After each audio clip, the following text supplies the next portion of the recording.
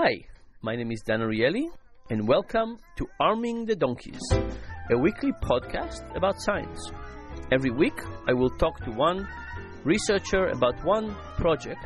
We'll have a chat about what they found and what it means for our lives. Dan's guest this week is Louisa Egan, visiting assistant professor of management and organizations at the Kellogg School of Management. So, you have a drink here. What is it? I have a vodka cranberry. Vodka cranberry. Okay, what's better to talk about than rationalizing behavior given the amount of alcohol you have here in front of you? So, what can you tell me about rationalizing behavior? I can tell you that monkeys do it too. Monkeys? But first of all, let's talking about human beings. How do human beings rationalize things? So I was just at the bar, and I was thinking about getting either a glass of Shiraz or a vodka cranberry.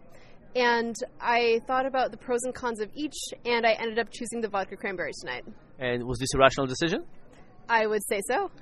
Okay, so how do people rationalize things? You go through a process and you pick something up, and then what happens? And then what seems to happen is that we say that the thing that we've chosen is a great choice. I mean, I'm very happy with my vodka cranberry here.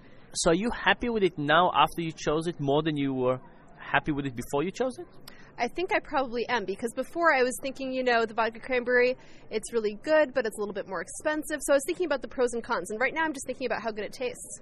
Okay, so that's basically rationalizing. Once we pick something, we end up liking it much more just because we picked it. Yep. And you want to tell me that monkeys do the same thing? Monkeys do the same thing, but actually I'm looking with the monkeys at the other side of the equation. So I'm not looking at how I feel about the vodka cranberry, I'm looking at how I feel about the red wine, the thing that I haven't chosen. So these are very happy monkeys if they get so much alcohol. Well, for the monkeys, we don't actually use alcohol, but monkeys, I like alcohol, but I also like chocolate, and so with the monkeys, we use different kinds of M&Ms. So we test to see how much they like different colors, and some monkeys like different colors better than others. But what we can generally do is find three things that they like about equally. So give me the setup. So you have a monkey, and you give them what? I give them first a choice between two things that they like approximately equally, and I can even hide these things. So I show the monkey that I have these three things, and then I hide two of them, and then I let the monkey try to find one. And after they find one, they then choose between the one that they didn't choose before, the one they rejected before, and the third one. Wait, I'm confused. How can the monkeys get this? So the monkeys see a few things. Yep. They get to pick one, and then they get to replace it with something else? They get to choose then between the one they didn't pick, so the rejected option, so like my red wine tonight.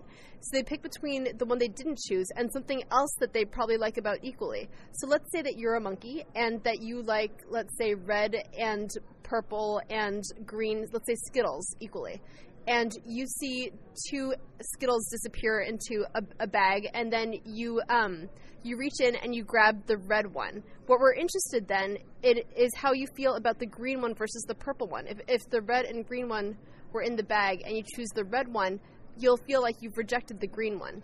Okay, so I pick between the red and the green, and then the question is, how do I pick between the one I picked and the one that was not actually part of the choice, the purple? Yep, so then we pull out the green one and we show you the purple one.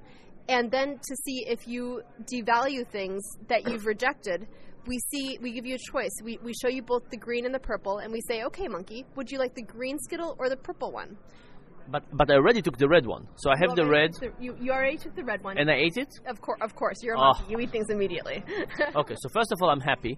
And then I get to choose between two. One that was always in the set but I didn't reject, and one that I rejected by choosing the red. Yes, and so our hypothesis is that if monkeys are like people, they will choose now, they will devalue the green one because they rejected it before. So just because they randomly selected something, yes, and they randomly rejected something, the one they reject, they will think of worse off. Exactly, that's precisely what I'm saying. Wow, that's amazing. And this really happens with monkeys?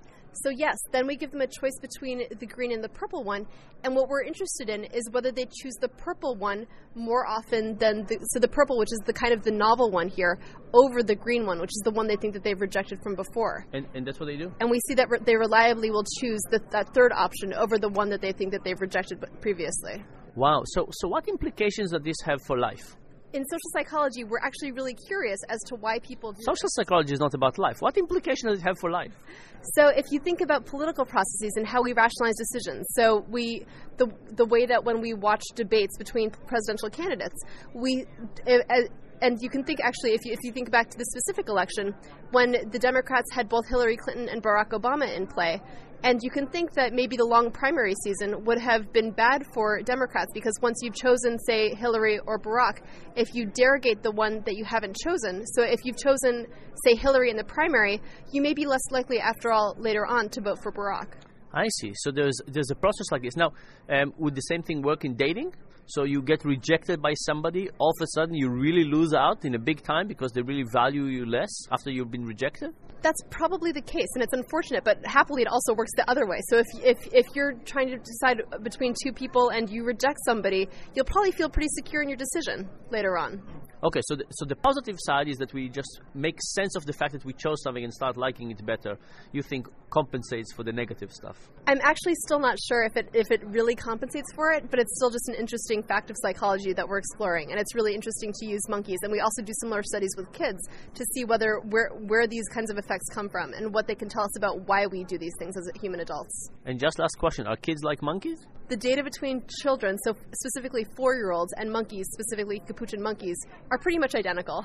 Pretty much identical. That's a good message for every parent. Thank you very much. And now I think we can go back to your drink. Thank you so much. This has been Arming the Donkeys, a weekly podcast with Dan Ariely, Professor of Behavioral Economics at Duke University. Learn more at predictablyirrational.com.